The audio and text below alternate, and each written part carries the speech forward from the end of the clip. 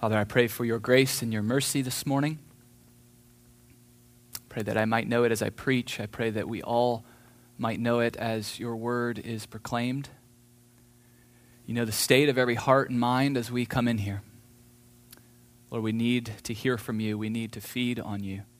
We need to be encouraged and challenged and convicted. We need to be woken up from the slumber that we've been in all week. We need our eyes lifted up to you, to your throne, to your beauty and grace once more. So I pray that you would do that this morning. In the name of Jesus. Amen. Well, for the past few weeks, we've been making our way through the book of Daniel.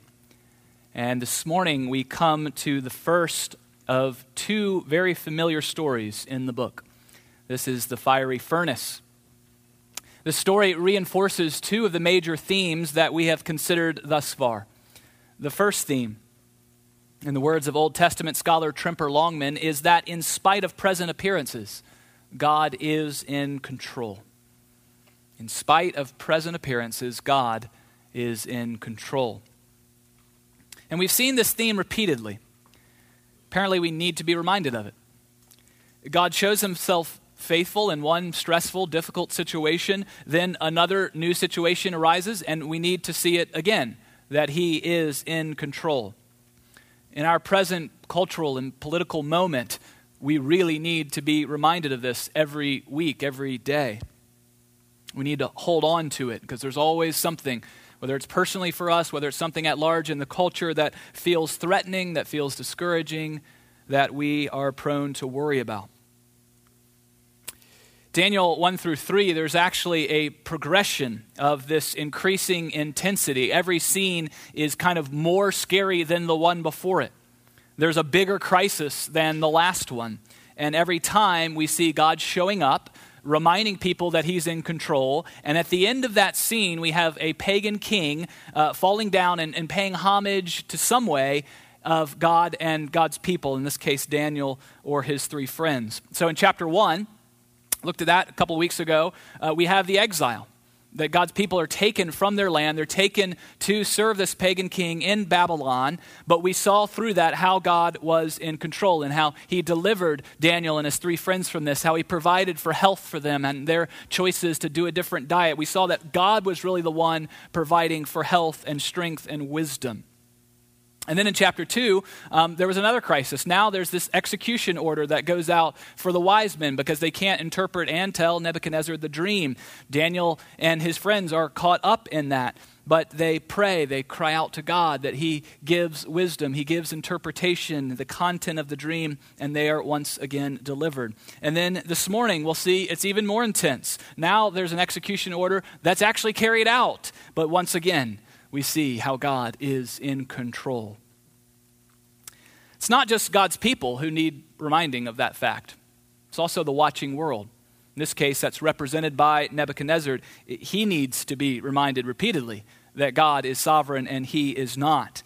So in chapter 1, he didn't really see it, but we, the readers, saw it, that hey, it's really God that's in control, doing the diet thing, strengthening his people, not you, Nebuchadnezzar. It's not the food from your table. Sorry. And then chapter 2, he did see it. He saw that, wow, your God is a great God, that he can reveal mysteries. And then this morning, chapter 3, he's going to act like a fool again. He just confessed God, but now he forgot that lesson. And again, God will remind him who's in charge. And then chapter 4, next week, looking ahead, he's going to start chapter 4 kind of praising God. It looks like, well, has he converted somehow? But then his pride will take over. He'll act like an idiot again, and God will big time humble him. You'll see that next week in chapter 4.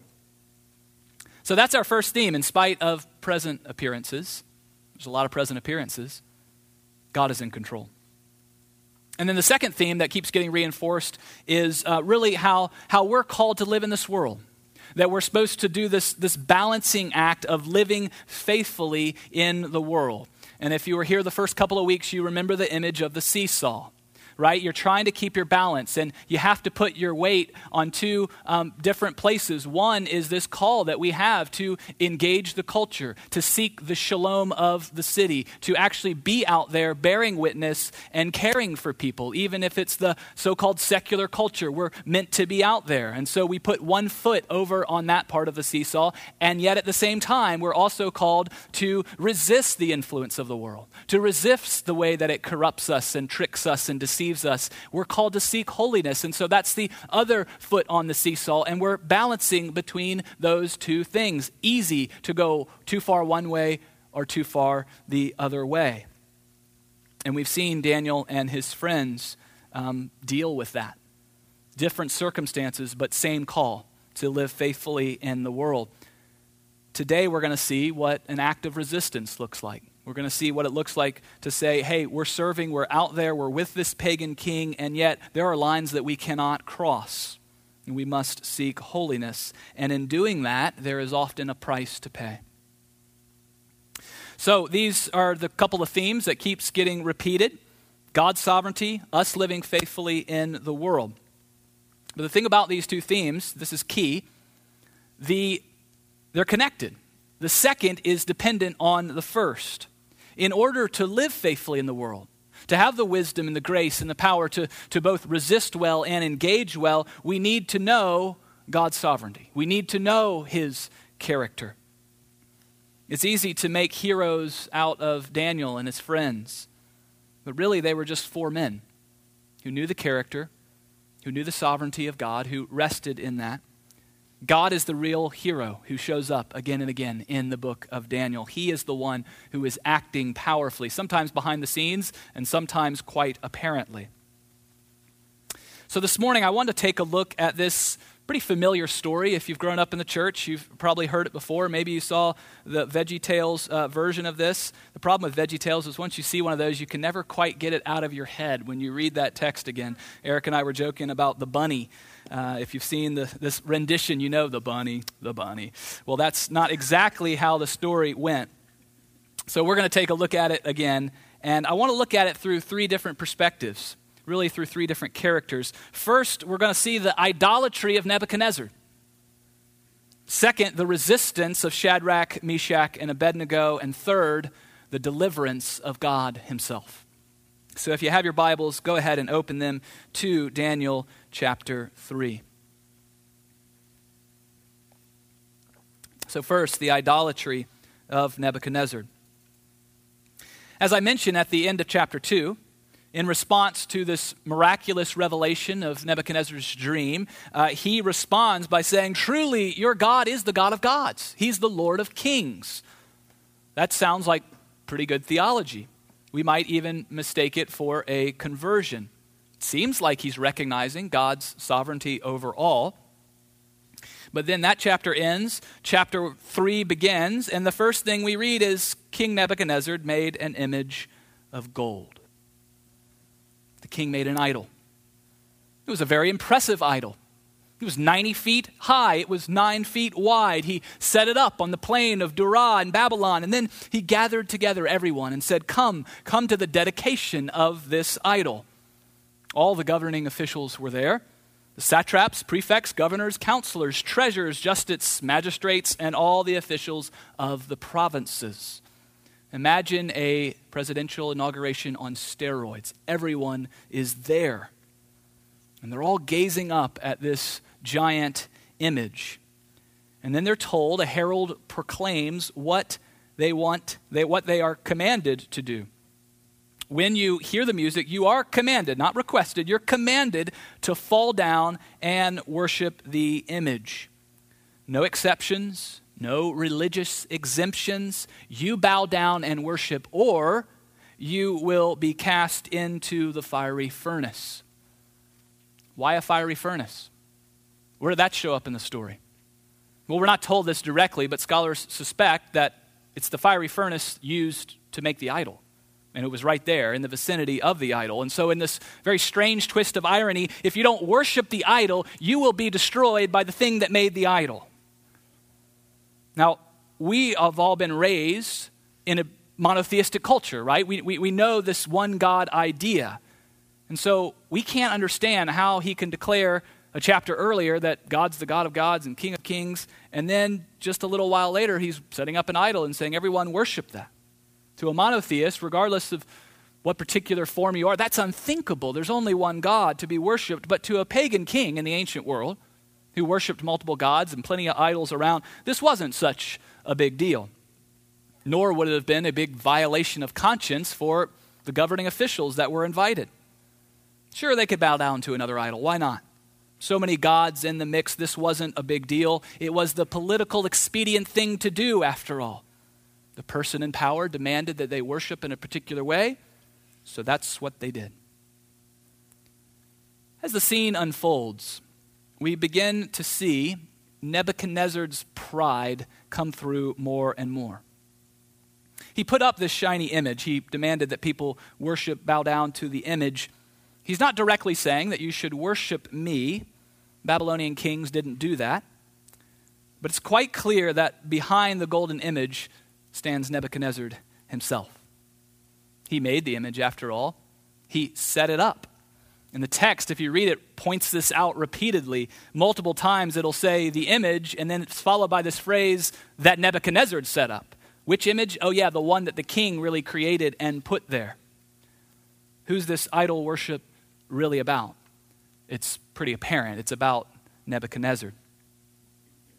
And if we had any doubts about that, then when these three Jews refused to worship the image, his true colors really come out.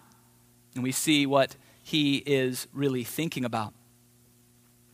He brings in Shadrach, Meshach, and Abednego. They're brought in for questioning. He gives them a chance to repent, to still bow down to the image. He repeats the threat. If you don't, I'll throw you in the furnace.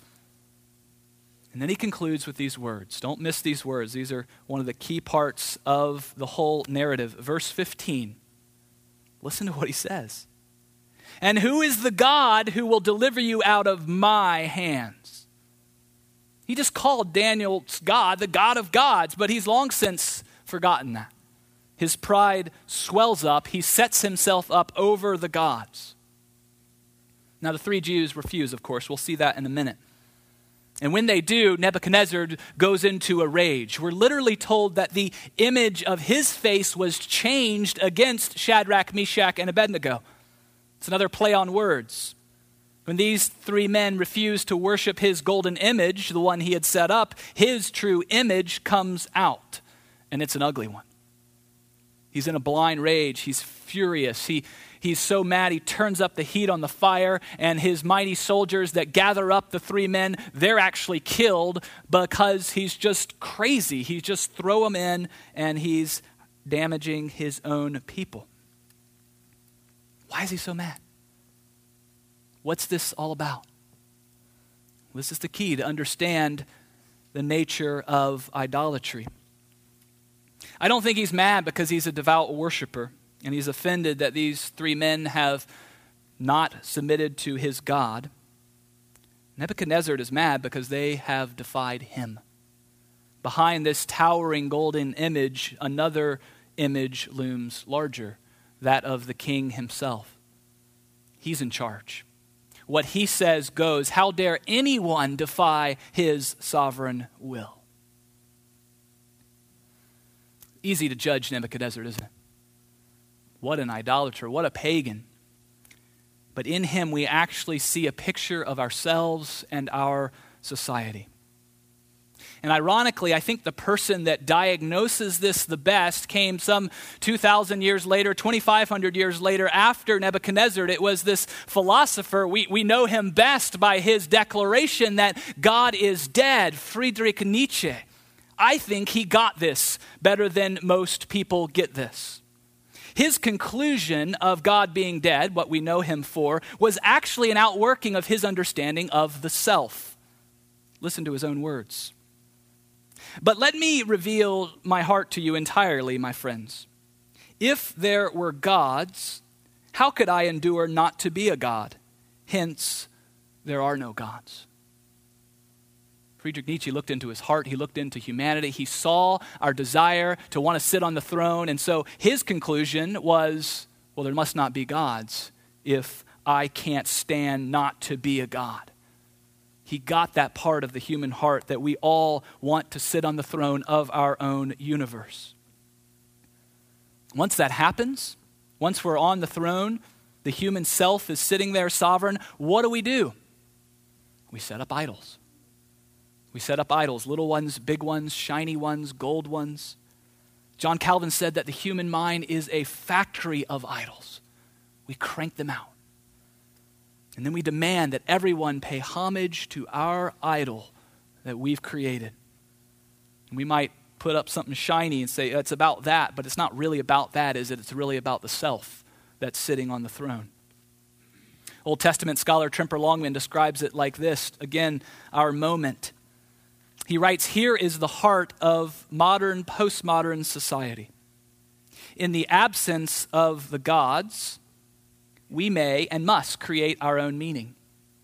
No longer does Christ provide meaning. No longer do we feel the existential nausea of no meaning. We feel the will to power and the joy in constructing our own meaning in the absence of the gods. All substitutes for God are ultimately this idol, the idol of self. So if we want to understand idolatry, whether ancient or modern, we must pull back the golden veneer and see behind it the human self pursuing its own will and desires. That's the nature of idolatry, which Nebuchadnezzar shows us so clearly. Hold on to that idea. We're going to come back to it. But second, I want to look at the resistance of the three friends, Shadrach, Meshach, and Abednego. These three men were not participating in the festivities. We're not sure if they were there. It seems like maybe they were there in the background. Maybe they hadn't come. But somehow they had quietly stepped back from this massive violation of their conscience. Because for them to bow down and to worship this image would break the first two commandments. You shall have no other gods, and you shall not have any graven images. Well, they might have gotten away with it. Didn't seem like the king noticed, except for the interference of these malicious wise men, who were probably jealous that they had risen through the ranks so quickly. And so they schemed against Shadrach, Meshach, and Abednego. They brought it to the attention of the king. Hey, these three, they're not participating. And as they did that, they have this way of stoking the fires of his ego. O king, live forever. O king, you have made a decree. O king, these men paid no attention to you. Well, it works. He's like putty in their hands. The king is furious. He drags them in for questioning. He gives them a chance to repent, to bow down. But listen to their response, verse 16 and following. O Nebuchadnezzar, we have no need to answer you in this matter. If this be so, our God whom we serve is able to deliver us from the burning fiery furnace, and he will deliver us out of your hand, O king. It's a direct response to verse 15, to Nebuchadnezzar's question, who is the God who will deliver you out of my hands? And the three men say, it is our God. It is Yahweh. He will deliver us. But then they continue in verse 18 in their response. It's one of the most striking parts of the story.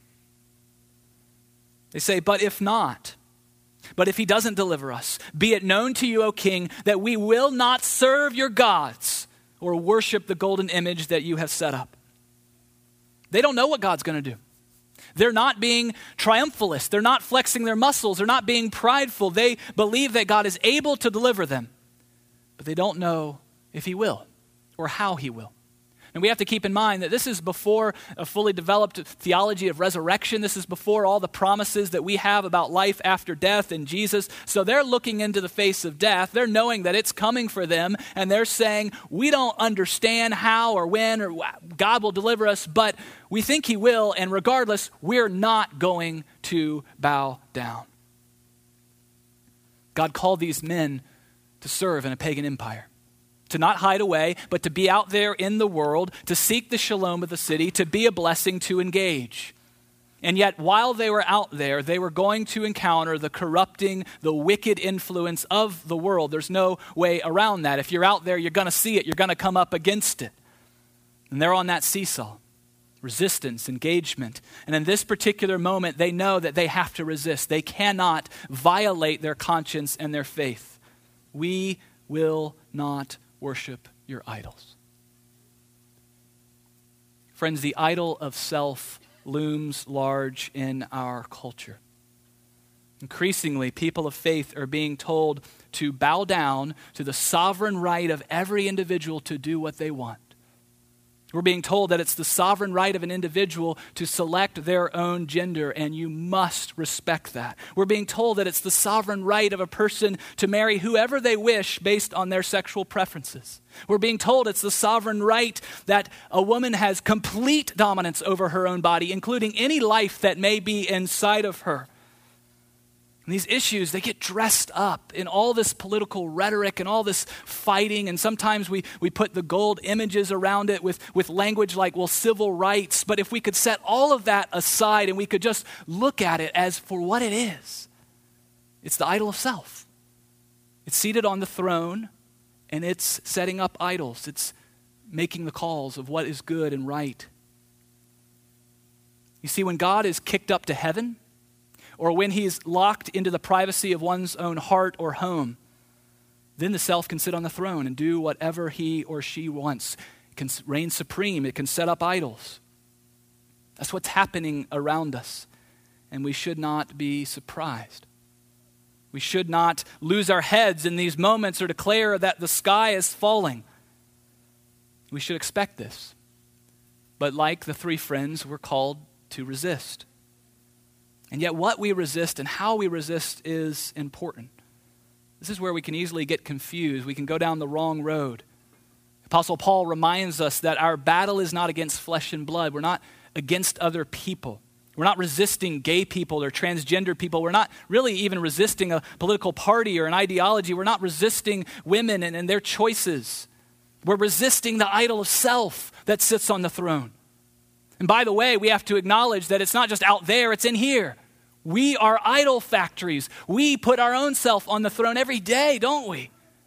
We need to be like the guy, the tax collector, Luke 18, who goes up to the temple to pray and says, "Have mercy on me, God, a sinner, because I am an idolater." I do this all the time. I set myself on the throne. Our resistance is humble, because we know we're part of the problem. Our resistance is never mean-spirited, it is never rude, it is not triumphalist. It is simply a declaration to ourselves, to the culture, of a reality. We're not imposing this on reality, we're exposing what is in reality, that there is a God and he alone sits on the throne.